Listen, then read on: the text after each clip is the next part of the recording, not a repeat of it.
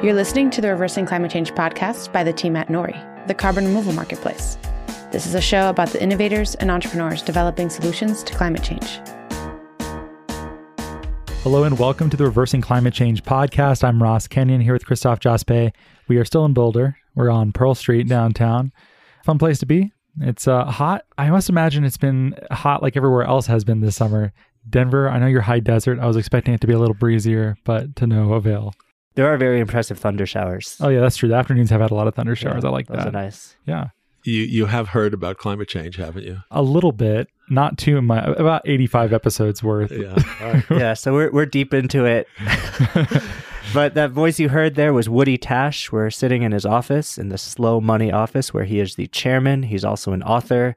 He's been in the trenches for quite some time, thinking about all sorts of things that probably do more harm than good. At least he tries, I think. You're saying he does more harm than good? What? More good than harm. Oh man. Yeah. One of those, right. Yeah, one of those things. Either way, it's kind of backhanded, but... All right, this episode's already starting out as sort of a train wreck, but Woody, welcome on the show. We like to start with people's... I love train wrecks. Great. Especially at a planetary level. We might be on one, but we're optimists. We think there's still time to get it right. We just need to have this global awakening, a restorative movement. Probably has something to do with connecting back to the land. I'm not priming you too much here. We like to start with people's stories, which is, you could probably go on for a while because you said that you're old, so we're allowed to say that. I'm older than you, let's say that. Right, fair enough. So how'd you get to where you are today, which is two young guys walking into your office wanting to do a Reversing Climate Change podcast with you? Bad karma. You're being punished right now. Oh, you want to be a little more specific? Okay. So I've, for maybe 35 years now, I have been working in, I would say, kind of weaving along the boundaries of investing and philanthropy and angel investing and what used to be called socially responsible investing and then was called double bottom line investing, then became triple bottom line investing. And now it seems to be settling on the term impact investing, which is a term I don't actually like that much. And we might even get into some of that because it has to do with scale and return expectations and a whole lot of things that I don't think impact investing usually gets to. Maybe I jumped the gun there a little bit. But as far as how I got here, working at a foundation, being a treasurer of an environmental foundation, running an angel network dedicated to sustainability, Investor Circle for 10 years, and a few other things along the way, including a brief stint at the International Maize and Wheat Improvement Center outside Mexico City, which is where the Green Revolution was born. I was there in 1979 for a year working with The Economist. That was kind of the beginning. But here I am now, having written the book Slow Money 10 years ago, and it sparked with a bunch of people. And so I've been kind of trying to figure out what to do about that with thousands of people. And we have moved $75 million into around 750, mostly small organic farms and local food enterprises. It's very decentralized. It is very much a movement. It's very grassroots. It does have at the high end, if you will, from a money standpoint, some impact investors and foundations in it, but it's by and large smaller individuals just working locally. A few handfuls of people giving $10,000 or $20,000 to some local farmers for, hoop houses and drip irrigation and different things. So a lot of small stuff. I'm definitely a devotee of Wendell Berry and E.F. Schumacher's Small is Beautiful, Unsettling of America. I mean, that, from an intellectual standpoint, maybe that's all I needed to say and forget all the other stuff, because that's how I got here. In the 70s, I came across them. I said, "Oh, God, those guys are telling the truth. As far as I can tell, that's what we got to be focused on." And it is just, the last thing I'll say is, it is distressing to be sitting at a table in 2019. I was talking to someone last night, and this came up last week, the story about microplastics in rainwater at Rocky Mountain National Park. Now, the CU guy, who wasn't even going out to study that, he was going out to do something else, and he happened to get into it a little bit, and then he looked at the water, and he found microparticles of plastic in the water. This is up at over 10,000 feet and in a place where there aren't easy access for anybody. And so he determined it was coming from rainwater, but that wasn't even the whole story. So I went online to research it a little bit, and there's a French guy did a study like 4 years ago, a more comprehensive study, the same thing in the Alps. Very high altitude, very remote, no human direct traffic, no question that came down from rainwater. And he had all the measurements of how many particles at certain micron size and how many of them would go into your flesh and into your lungs and all this other stuff. So there's one systemic problem that's not, let's say, directly related to climate per se, but is obviously part of the whole interrelated web of problems. And then yesterday, a story that's seemingly unrelated. By the way, this will You only have to ask me like one question in the whole interview, and then we'll be done. Oh, perfect. Yeah. So, no, this will be my longest riff, I hope. Then yesterday, there was a story. Of all things, I saw it on Real Sports. I don't know if you ever see that show on HBO, Brian Gumbel show. They do kind of human interest, deeper stories on what's going on behind. They did a story on video gaming, because there's a lot of debate about whether that's actually an athletic thing, video sports, video games. There are 20,000 video parlors in South Korea. And they showed them on the air. They're big. They look like a bowling alley or something in scale. They're big, and they have hundreds of booths in them. Kids are dying in them. They're playing for like 15 hours straight, and they get dehydrated, and like 10 people died last year. And the kids next to them don't even know they're dead for like 4 hours. I'm not making any of this up. It sounds like you can't believe it. And the story was on, are video games addictive? That was the story. Well, obviously they're addictive, but they interviewed people from Microsoft and all people denying it, whatever. So I'm just saying the systemic problems we are dealing with ripple through every aspect of society. Capital markets being part of that problem. I mean, I view it all as being part of the speeding up, intermediation, too much faith in technology, the seductiveness of technology, the speed of things, video games, a lot of it is the titillation and the psychological impacts of just speed and virtual stuff. So I'm very worried. And you asked me how I got here. I'd say I've been worried about the same thing for 50 friggin' years. And it is kind of, if you let yourself be depressed, which I don't very often, but it's pretty depressing. It's like, what the hell are we doing? Like, what is it going to take? What is wrong? Like, we really can't get out of our own way as a species. It just seems kind of mind-boggling. Yeah. So sorry about how long that took. You don't need to apologize. I think you point to certain things that should wake us from this slumber, like kids dying in video games. And I think it's systemic and emblematic of living in a society that makes money when someone consumes more of a thing. And so let's figure out, how can we maximize consumption? And that's kind of what slow money is about. Mm-hmm. And, we've brought on John Elkington in the past on this podcast. And actually on the air, he's like, I helped coin the term triple bottom line, but I don't think we should use it anymore because it's maybe pointing us on the wrong indicators. Mm-hmm. But it's kind of nice to sit in the same room as someone who's like, I wrote the book on that thing, which is slow money. So that doesn't make it right. Well, maybe not, but at least you can tell us what exactly that means, or what are some of the incarnations of slow money? How does that work? It's pretty simple. Well, the incarnations of it are simple. How it works is, to say, both simple and complicated. So where slow money came from is, as you might be easy to deduce from that previous background I just gave, I've been thinking all along my career, what is keeping us beneficiaries of the greatest accumulation of wealth in history? So John Doerr, who's one of the founders of Silicon Valley, Kleiner Perkins, et cetera, a venture capitalist, he used the phrase greatest legal accumulation of wealth in history. And he was describing venture capital, but it could just be for all of us. We're all living in an era where the greatest accumulation of wealth in history is happening. And now there are a couple of thousand billionaires and et cetera. So why, with all of that wealth, we have foundations that have, I don't know what the number is now, maybe $700 billion of assets, probably more now, maybe it's $800 billion. With all of that, why can't we as individuals still do what we really want to do? I believe most people, when they say, I want to do good, I want to be green, I want to have less, I want to do less harm. And yet we don't take our money out of the system that is creating all that wealth. It's like we're afraid to actually take it out and do something radically different with it. So that comment comes from two basic professional experiences. One was being treasurer of the Jesse Smith Noyes Foundation in New York, which is a wonderful foundation, super progressive, early supporter of what was called then sustainable agriculture, and went through an entire remake of its culture around the idea of merging its investments and its grants and everything. But even there, with a completely dedicated, we were a $60 million foundation growing it to as much as $80 million at one point. It's just so hard to actually do what we all said we wanted to do. And we did want to do it. We wanted the left hand and the right hand to know what they were doing. We didn't want to just have the money invested in Monsanto, where it was when I got there, so that we'd have more money to give away to sustainable ag groups. We wanted it to make more sense. Super hard. So this is, again, that little depressing story of the 50 years. Now I'll do 30 years. So 30 years ago, that's when I got to the Noyes Foundation. And we weren't bigger than our britches. We just had the feeling that this idea that you have to align the mission with the investments with the charitable purpose was so compelling from a philosophical or moral or ethical standpoint that it would just ripple through philanthropy. 30 years later, a fraction of 1% of foundation assets are invested aligned with mission. It's not because people are bad in philanthropy. And I hope if there are any foundation people listening, you heard those last words, because I'm not criticizing the people in philanthropy. I'm just observing that the system itself can't do certain things, despite the best intentions of the people in the system. It's kind of like being in a car and saying, I want to walk on a path through the woods.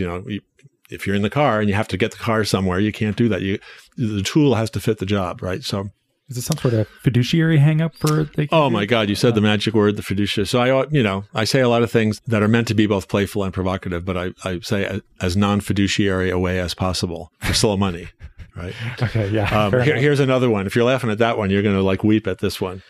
Place-based, return-agnostic, civic engagement-related, conscientious investing. No, now that's me. Just no. No, meaning it's slow money. So I'm kidding about all the jargon. That's why I'm kind of against the jargon. So coming back to the slow money, let me kind of bring this loop together. So thinking about why even the foundations and the wealthiest people couldn't get it to happen. My basic conclusion was pretty straightforward. We need to think longer term.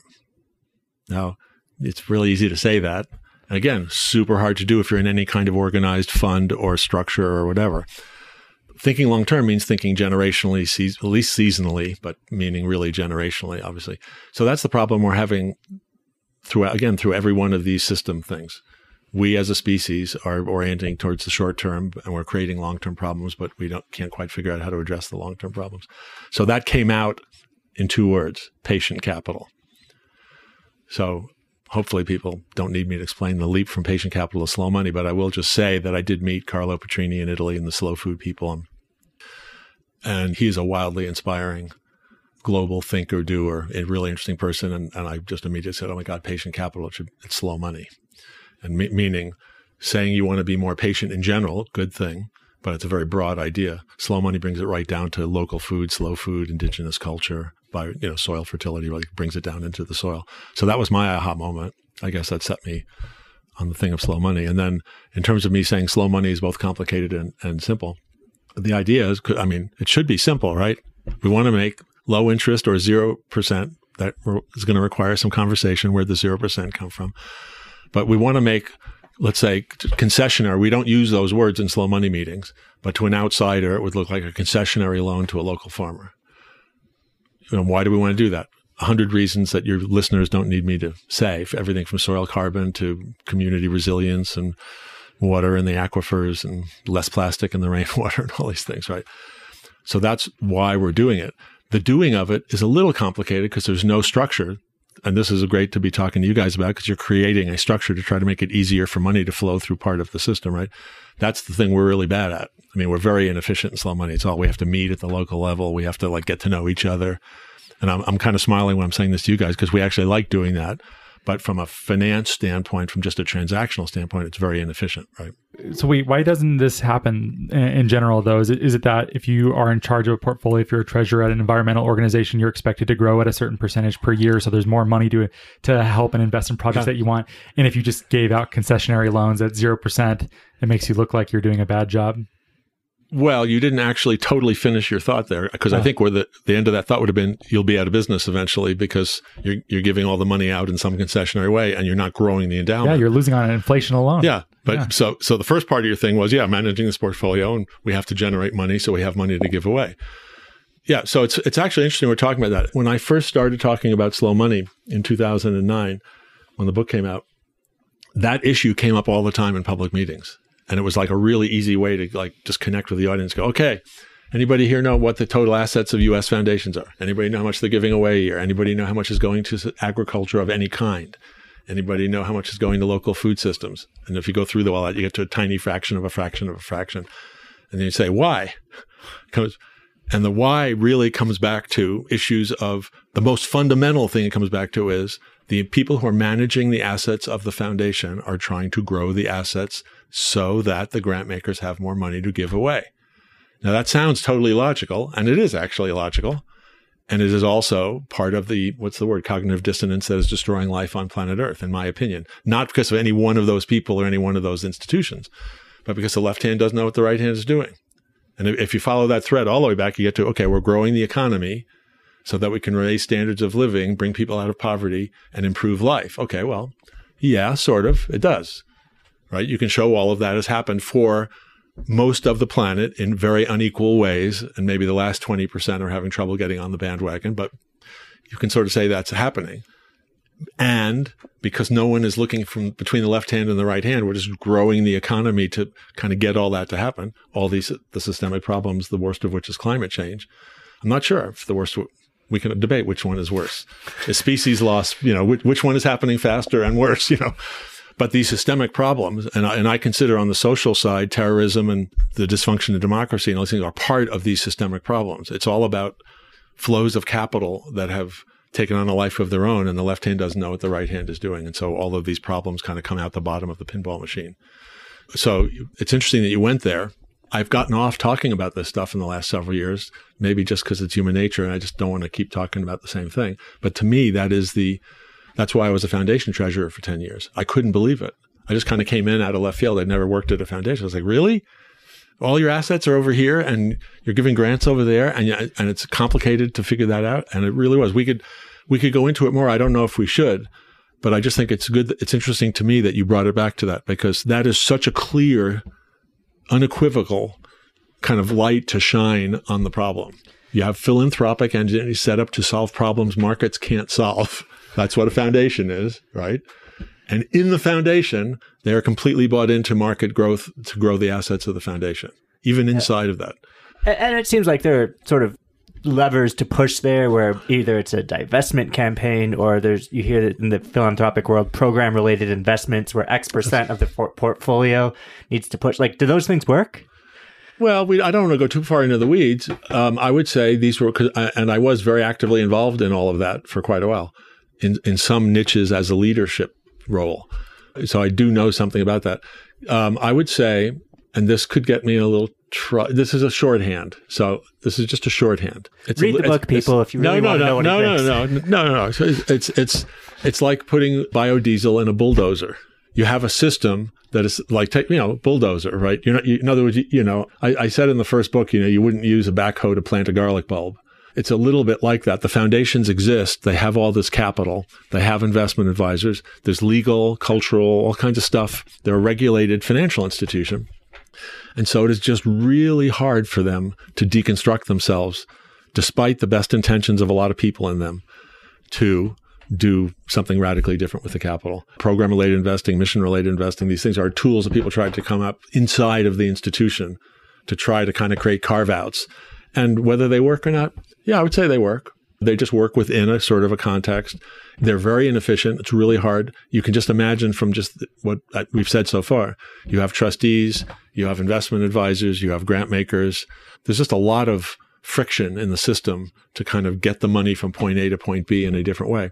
Now, for individuals, that friction is just the cognitive dissonance. It's just the difference between when you wake up every morning listening to the news and are you actually going to go that day to make a loan to a farmer? But it's at a personal level. I'm hoping, I'm working to get as many people as possible to kind of get over that little hurdle. And the one thing I can report, I've been doing this for 10 years now, Slow Money.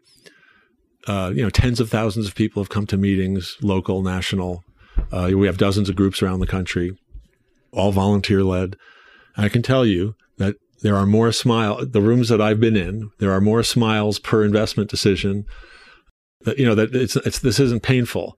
It's tricky. It takes some time because you're kind of getting people reoriented a little bit. But when you sent me an email saying things you might bring up, you said a favorite anecdote. So I'm going to do one right now because it's very tied to this.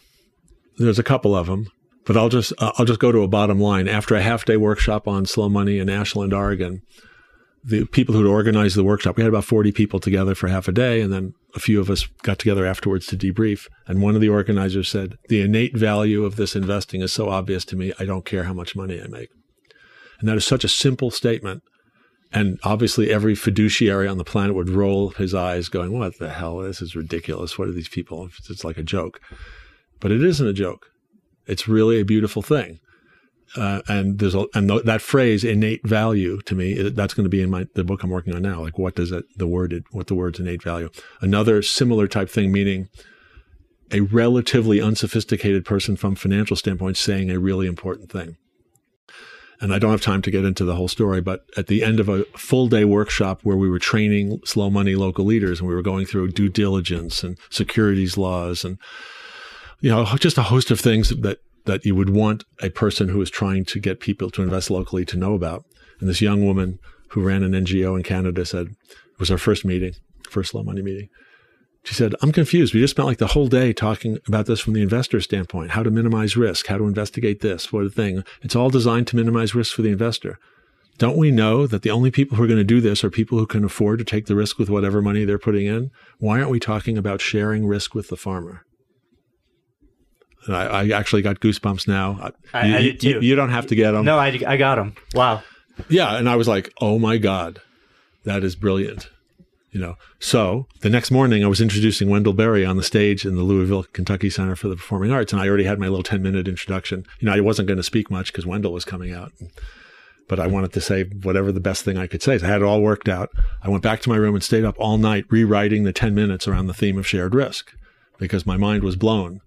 I just thought it was so important. So I got up there and I said my thing, and Wendell sat down in the chair, and the first thing out of his mouth was, I'd like to pick up on the theme of shared risk.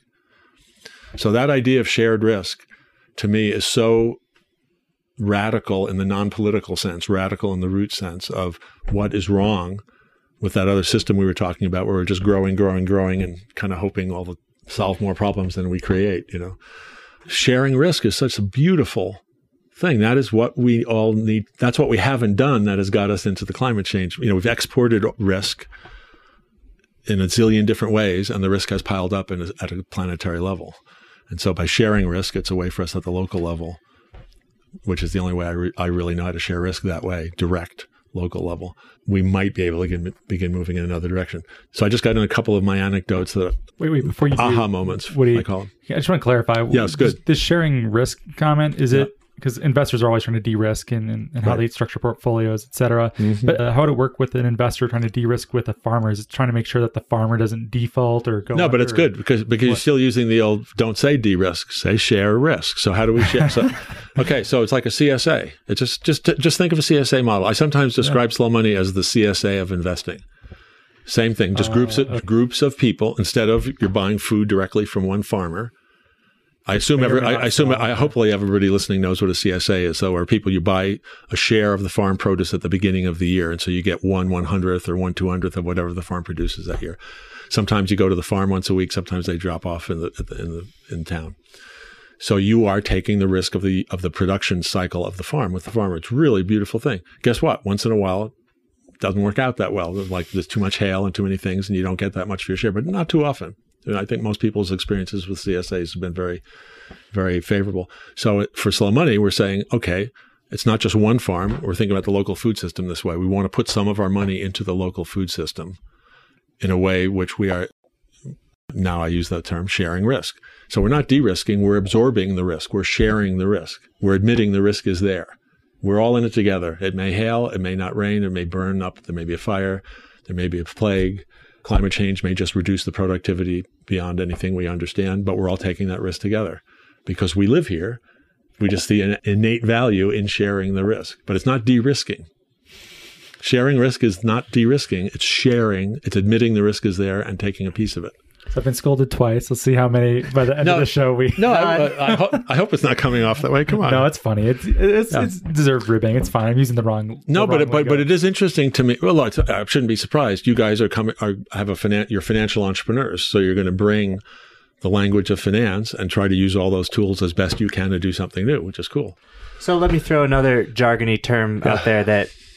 Maybe I'll pretend like I don't know it, but I at least use it to sound smart at cocktail parties, which is blended finance or finance. You know where that term came from? Please tell. Jed Emerson. Yeah. So what does that mean? That was his, and he likes to be recognized. And I'm not saying that as a friend. He should be recognized more often. Are you listening, Jed? Yeah, Jed, are you out there?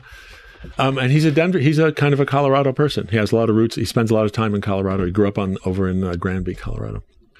So, yeah, Jed has been developing over the last 20 or 30 years. He came out of kind of social enterprise, basically helping a portfolio of nonprofit social enterprises be more effective.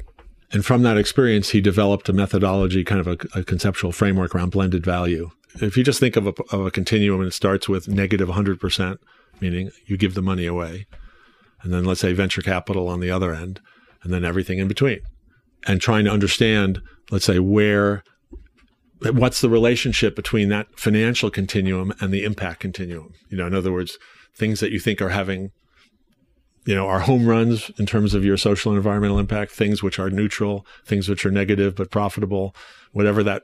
So in that sort of matrix would come blended value. Yeah. So I asked that question to cue you up. Jed, I'm sorry I butchered that so much. Well, I want to layer on top of that, and I wanted to cue you up in terms of shared risk, and also just continue to evoke Wendell Berry, who says, the work's not done till the work is done. And that means that everyone, if you and I are neighbors and we both have our farm, I'll come over and help you with something, because actually, as a human being, I'm sharing the risk, and maybe I'll walk away and you'll give me some tomatoes that I helped or something. But there are these non-financial elements of sharing risk that have to do with community fabric.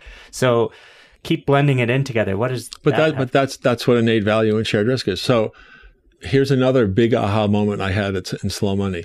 Now, I'm not saying these like any one of these things is a lesson that applies to all things. I'm just saying these are things we are learning as we go about in Slow Money, as we try to understand kind of the hows and the whys. So one day I was talking with about 15 Slow Money people, happened to be here in Boulder. It was a group of people who had all put some money in. It was a for-profit investment club. And I actually hope that, well, not hope, I have to make sure at some point in this podcast we talk about donations and 0% loans, because that's what we're doing now in Boulder and Carbondale, and what I believe is going to replicate over the next couple of years in Slow Money. So this was the precursor to that. We'd each put $5,000 in, and we were making 3% loans by vote of the members to local farmers and stuff. And how to do this without getting in the weeds. I'll just give the conclusion. So after an evening of discussion of what would success look like, and realizing that we might feel successful even if we had a negative rate of return. I know that sounds goofy to the fiduciary across the table here. Oh man, I'm such a poser. Yeah, exactly. Meaning, if you be a little more specific, and this is the problem with finance, you never actually end up talking about the actual thing you're investing in. You just talk about the numbers. I mean, you could see I won't name any names, but the most prestigious financial institutions on planet Earth that put out big reports on impact investing, and they'll be talking about trillions of dollars of flows of capital, and won't be a single example of any one investment in there, because it's just so top down, they can't ever get down to the ground. So the negative return comment, let's be specific. We make 10 loans. Let's just say, for the sake of argument, they're all the same size, and they're all 3% loans, and 2 or 3 of them don't return, but 6 or 7 or 8 of them do. Guess what? We have a negative return on the portfolio, but we helped 6 or 7 or 8 of the local food enterprises. Everybody in the club said, well, we would be successful if 6 or 7 or 8 of the deals worked. That's why we're doing this. So I said, well, is that investing or philanthropy? And everyone got all confused. And because of those terms, like de-risking, those terms are the old terms, investing versus philanthropy. You make money here, you give money away over there. It's very abstract and it's very bifurcated. So that caused us to say the following, to your point about Wendell Berry and living next to the farm. So if you live next to a farm and the barn burns down, and you and 1 or 2 of your neighbors are in a position to lend them the money to rebuild the barn, what interest rate are you going to charge? Now, in that room and every other room I've talked to, it's a very biased, self-selected group. It's Slow Money people. Everybody says, of course, we wouldn't charge any interest. We're doing that to help our neighbor. And then you get into it a little bit, and you'd say, well, maybe there's milk being made, the cows being milked in the barn. There's aesthetic value to the barn. It could be any range of reasons you want to help them and you want the barn to be there, but you don't need a third party to explain it to you, and it doesn't need to be compensated for with a positive rate of return. Mm-hmm. But you are taking a risk for no financial return. Okay. Now, say it's a bunch of you and you're in a county and there are 20 farms and 20 barns scattered across 100 miles. You're not all living right next to them. Who fixed which barns? How much risk should you take on which one? You can still kind of get there. You're still close enough. We want there to be the barns and the farms. Now zoom out and your money's going to China. You're investing in some food deal in China. How do you even begin to figure out what the hell it is, where it is, what's the risk, how much money you should make for that risk? But so to me, coming back to the Wendell Berry, it's all about being as close to it as you can so that the amount of financial jargon can be kept to a minimum, so that you can share risk and allow yourself to experience innate value. I know those are kind of jargony things the way I'm saying them today too, But to me, that isn't jargon. That is just like, I don't consider the phrase slow money jargon. Hopefully it's just a way of allowing ourselves to see something pretty simple that we weren't looking at before. Yeah. Okay, so you can't do any more cryptocurrency, no global finance. Well, I know it's sad, but no, it's all over. So, I was going to say we really like Wendell Berry, and I like him at least partially because he so bucks what you expect from both conservative and progressive voices that sometimes you're like, Wendell's super conservative. Then you realize he's outflanked the left pretty hard on this other thing. And I like that it's so surprising. But Joel Salatin is like that in a very different way. Yeah, he's like sort of like mirror image almost. But the interesting thing is because they're both looking at something through the perspective of, let's say, soil, place, certain things which, if you really care about those things, you're going to kind of break through a lot of the old boundaries in unexpected ways. Sure. And I feel like that part of me is missing. I moved around a lot as a kid. And then even as an adult, I've traveled, and I don't really have a deep set of roots. So reading Wendell Berry makes me mourn or like be nostalgic for something that never existed for me. Well, it never really That's a great insight. Hey, for a kind of a fiduciary guy, you're not so bad. I am really... There's hope for you. That's not my background. Wendell is a deep... what to say? He's inspired millions of us. It's hard to say how much of his vision you could ever say really ever existed. We all know it should exist. Like Port Williams is a little bit like a fairy tale. No, right? Well, not quite like that. What I mean is, so it's a funny time to interview me because I'm working on a book right now. And so I've got all these, every day I'm kind of mucking through all this stuff. So yesterday, I wrote a sentence down where I listed a bunch of characteristics of Americans. And actually, I'm not making this up. It came after a sentence. So I quoted Wendell, which I want to do. And he had a quote, something about the greatest earthly manifestation of imagination is local adaptation. I'm close, but I'm kind of butchering it. He said, if we all could belong to the places where we live, then we maybe could finally be Native Americans. It's a pretty radical thing, makes you think about a lot of things. So I said the idea of belonging to a place, and this is really my response to you about things that never really existed. Like Americans never really belonged to places very long as a culture, right? So if you list all the characteristics of Americans, and I just took a stab, I'm going to butcher it myself because I just did it yesterday. It was like immigration, conquest, extraction, exploitation, slavery, Trail of Tears. There's some good stuff too. No, give a little time. No. This is good that you said that. I was just looking. I was kind of looking at the dark side to just say, why is it so hard for us sometimes? What are the things that really prevent us from getting to where we really want to get? There's plenty of good stuff. The Statue of Liberty and Founding Fathers down. There's lots of good stuff. Henry Ford. It's a lot of great stuff. But I was talking about the things that were impediments to us to breaking through. Okay. And they really do have to do with like not belonging to a place, staying on the move, throwing shit out, frontier mentality, manifest destiny. Some of those things, the gold rush. They have good and bad. They're not, slavery. Can't say anything good about that one. But a lot of them, some of them, like this urge to conquer new territory, entrepreneurship, competition, innovation, those have lots of good things and lots of bad things. So thank you for mentioning that. So I think it's okay. I've never really said this or thought it this way about Wendell. He evokes like a deep yearning for authenticity on these issues to like say, we are destroying the land, like face it. The economy is destroying the land. Now he says it way better than that, but that's what he's saying. People are not staying rooted in places. And so the places are getting destroyed. Now, and then the question would be, how rooted were we ever to the places? If the places we came from, all of us who came from European descent, look at Europe. You think places are better taken care of in Europe than in the United States? Did you watch the Tour de France and just see where the guys are riding their bikes through? Is there anything in the United States that looks like that? No, I don't think there is. Why? Because way too long to get into, obviously. I just offer a few things. Those towns were developed before cars were invented. The built environment was built before cars. Very basic. Look at our country. Probably 95% of it has been built after cars. Actually, I don't know that number, but in terms of the built environment, buildings. So everything's in a grid connected by superhighways and stuff. So I don't know, what the hell are we talking about? Wendell Berry? No, we're talking about Wendell Berry. We're talking about Wendell Berry. And to me, it is amazingly hopeful that will I say this without being too provocative? No, I'm pulling your legs. That you guys are seeking to use the power of cryptocurrency and electronic finance and intermediation and all the tools of modern finance to do something which is aligned, that in your heart you're aligned with Wendell Berry. And have you ever interviewed Wendell, actually? It'd be interesting. Do you think you could help us out there? Probably not. I mean, I can introduce you to his daughter and tell her what we're doing and everything, and you can take it from there. We would flip. We would love that. Well, he might do it. If you went to him and just sat with him for an hour and did, maybe it'd be awfully interesting. I'd love to listen to that conversation because he's such a deep thinker. I just think it'd be fascinating. I don't know if this is a topic I don't know. I don't know if the new world of finance is something he's thought that much about. I don't know. I don't think so. No. And we're also trying to make carbon removal commoditized and fungible with itself, and none of which is unique or local to a particular place. Well, it's great. I mean, those are the things that I'm intrigued about when I learned about what you guys were doing too, because look, I'm everything I said should not be construed as saying my way or the highway, or I only think.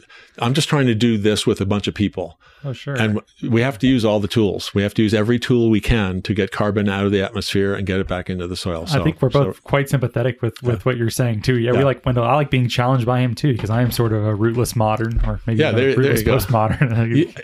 Plus, you're like a fiduciary, I think. All right, I'm cutting all this. This episode's done. Yeah. Woody. No, I want to go back to the flow of money, because obviously that's something you think a lot about. Yep. And one flow of money that has been going on for quite some time and causing effects that might be detrimental to the sequestration of carbon in the soils are agricultural subsidies.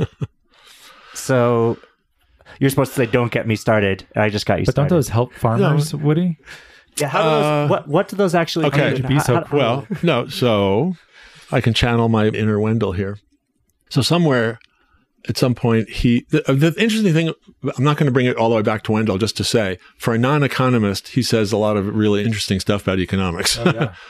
Now, a skeptic would say it's because he's not an economist that he's able to say all those interesting things about economics, because he's looking at it from an outside perspective, right? And somewhere, I'm flashing to some passage in one of his many wonderful books about that we never get to talk about who the beneficiaries are. He knows what I'm talking about. I don't even remember where it is. So when you say farmers, it's like, which farmers? Farmers aren't one thing. So here's a fun little kind of way to get at this. So I'm going to ask you two guys as a quiz. I'm going to embarrass you in front of all your listeners, or not. I don't think you know that we actually like that. I'm going for it. The average industrial commodity grain farmer in the United States spends how much time a year on each acre of his land? Now, to answer that, you have to kind of come up with an average number of acres, obviously. So I'll just help you out and say, what if it's 5,000 acres? I'm just making a number up. So a 5,000 acre commodity farmer, how much time a year does that farmer spend on each acre? Thinking that if you only have to drive a planter and a combine over it, it's like 30 minutes. Maybe damn. Less. Yeah. For a fiduciary, you're fairly intelligent. So that's a really great guess. That's one of the best guesses I've ever heard to that. So 45 minutes. Oh, wow. Okay. And very few people, in fact, you might be the first one that has ever answered it that way, who immediately went to, and how is he on the land? He's not walking it. He's driving over it in an expensive piece of equipment. All right. Flash to Elliot Coleman on his several acres of farm in Maine. Elliot Coleman of Four Season Harvest fame, Feed the Soil, Not the Plant, Deep Organics, etc. And when I quizzed him on that, he went, Woodman, how many hours are there in a year? So I spend 50% of them on each acre. So I just wanted that to highlight, a farm is not a thing. There's like a whole different bunch of different kinds of farms. That's the whole point. So when you're dealing with industrial scale farming, which is where the subsidies are going, obviously, I don't even have an opinion about that, really. It's a whole different system. You're talking about large-scale commodity agriculture. And what's interesting about what you guys are doing is you are saying, okay, great, it exists, and we need to get carbon back in those fields, just like we need to encourage the next generation of Elliot Colemans. It doesn't take a rocket scientist to say, where would the impact be greater if you could get it, meaning the gigatons of carbon and acres of land and everything. That's where, there's whatever it is, I don't know, 800 million acres of farmland in the United States or some number like that. So that troubles me when I turn it back on myself, it is frustrating. I go, God, even if we're wildly successful, we're not even going to be a rounding error in terms of carbon sequestration. So for me, I think this is where our boundaries are as enterprises. I'm not really trying to measure gigatons of carbon the way you guys are, because it wouldn't really mean anything. I'm trying to encourage reformulation of community relationships and the flow of capital for a whole bunch of reasons that include carbon sequestration.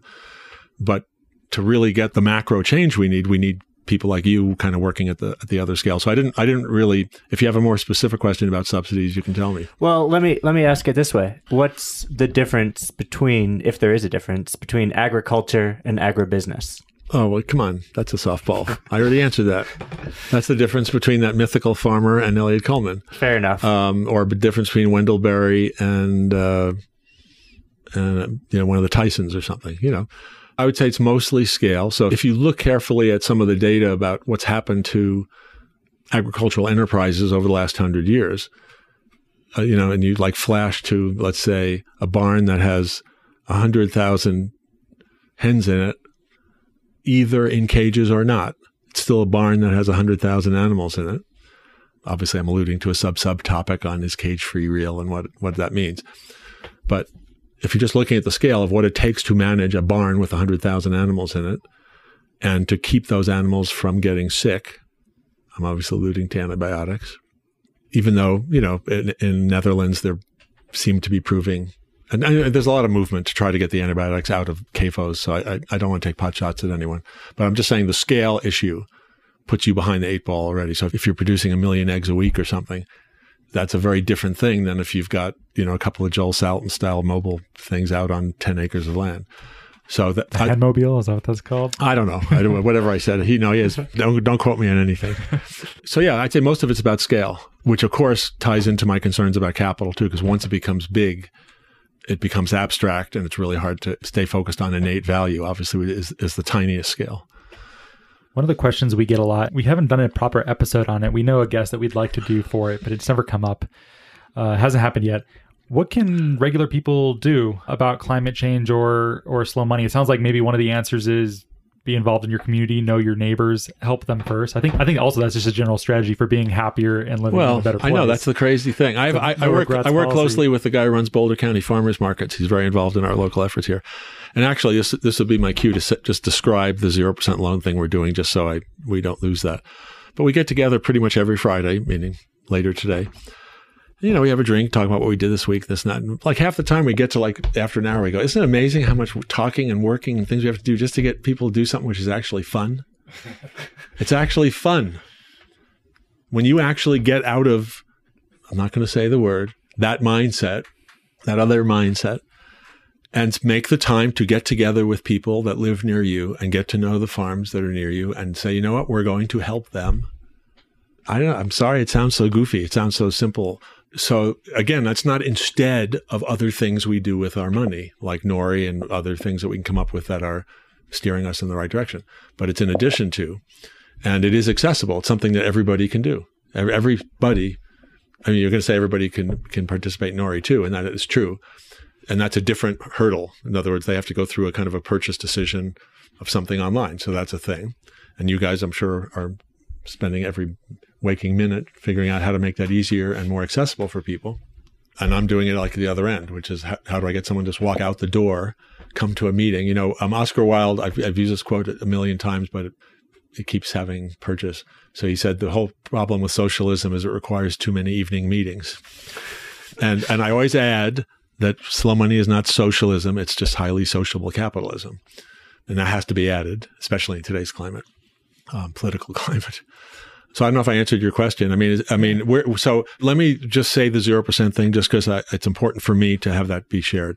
So a couple of years ago, we started doing something in Colorado, which was, again, very simple innovation in slow money, but that we're just trying to see what we can make work. Wendell said, the work isn't done till the work is done. So we're just trying this stuff. In order to get out of, so I'll use the word fiduciary again, not to be a jerk. That just happens naturally. But that's the right word. So in order to allow us as local residents to just put that stuff aside, we couldn't get there when we were making 3% loans.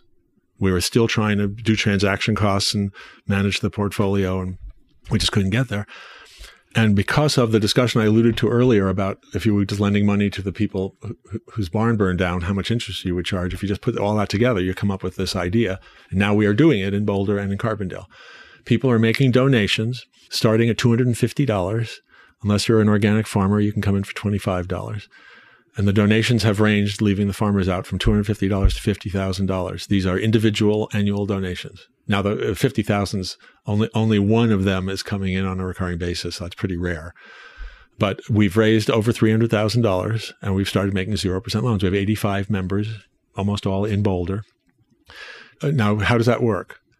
The word fiduciary is important because we live in the age of fiduciary capitalism. And you guys are trying to be the world's coolest fiduciaries, right?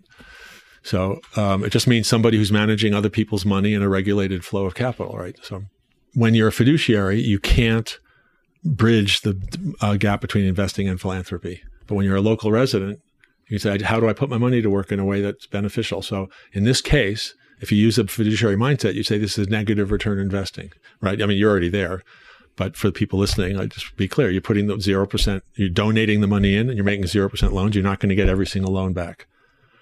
How poorly the portfolio performs, we're going to learn over time. We're obviously going to try not to lose too many.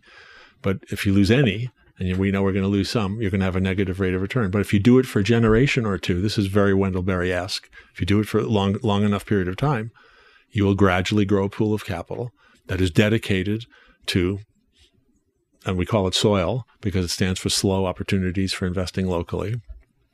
And it's to do all the things that we have, we've alluded to them during this conversation, and we're assuming, I think people listening to this know all the multiple benefits that come from building soil fertility and ranging from climate change to human health and other ecological things. So to create a community-controlled funding stream that could grow very slowly over a long period of time, despite the negative return, if you have new members' donations coming in every year, it will very gradually grow. So we're doing that. We've got a couple of them. They seem pretty cool. Everyone likes it.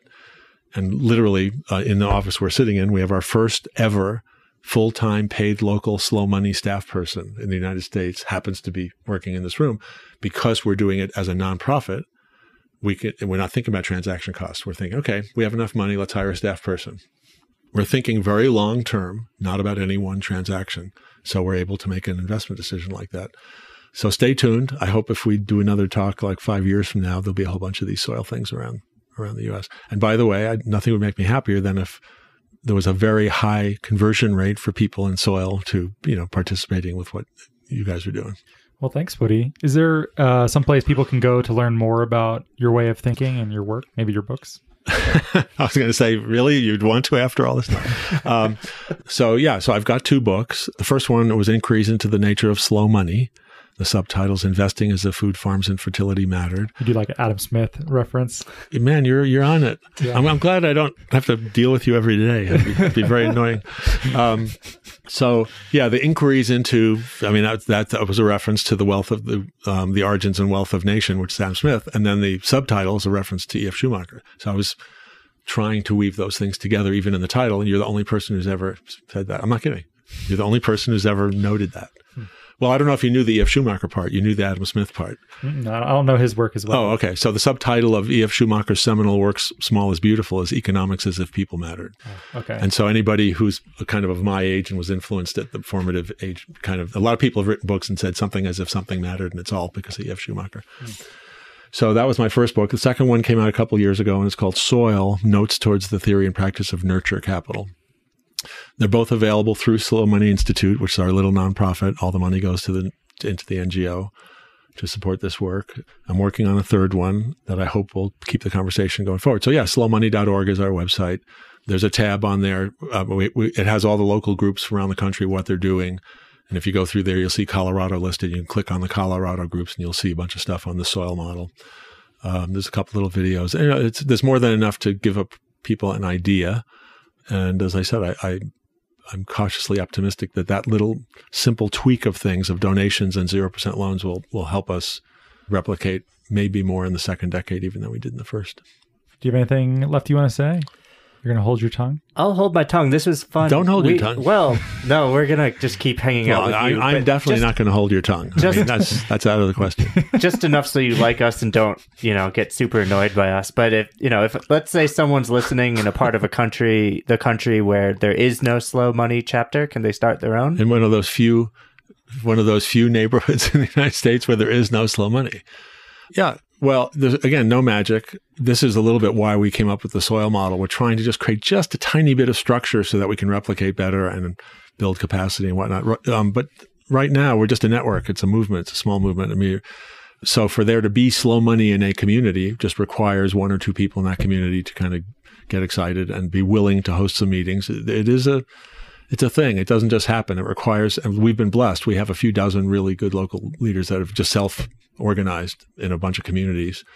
But yeah, people could send an email to info@slowmoney.org, say, I'd like to find out. And then we do respond. And once in a while, it leads to enduring change at the local level. Well, Woody, thank you so much for being here with us. It was a lot of fun. Yeah, I really enjoyed it. And we didn't really talk about you guys at all, which for me, I mean, I did my best to answer your questions and tell the story of slow money, but I'm extremely intrigued by what you guys are doing. And being a little bit of a Luddite and being of a certain generation, it's a little hard for me to totally get it. And that's my learning curve thing. I have to but I definitely want to stay in the loop and kind of be a fellow traveler any way I can. Well, thanks. That's very nice of you to say. And I'm sure we'll stick around here and tell you more. If you like the show, please rate and review it in iTunes or Apple Podcasts. Thanks so much for listening. Tell your friends, share it on social media, blah, blah, blah. You know the drill. Yeah, if it's your first time, please subscribe. We try to have fun on this and ask the tough questions and make fun of ourselves or all sorts of malapropisms. And everybody they talk to isn't as old as I am. This is true. All right, see you next time.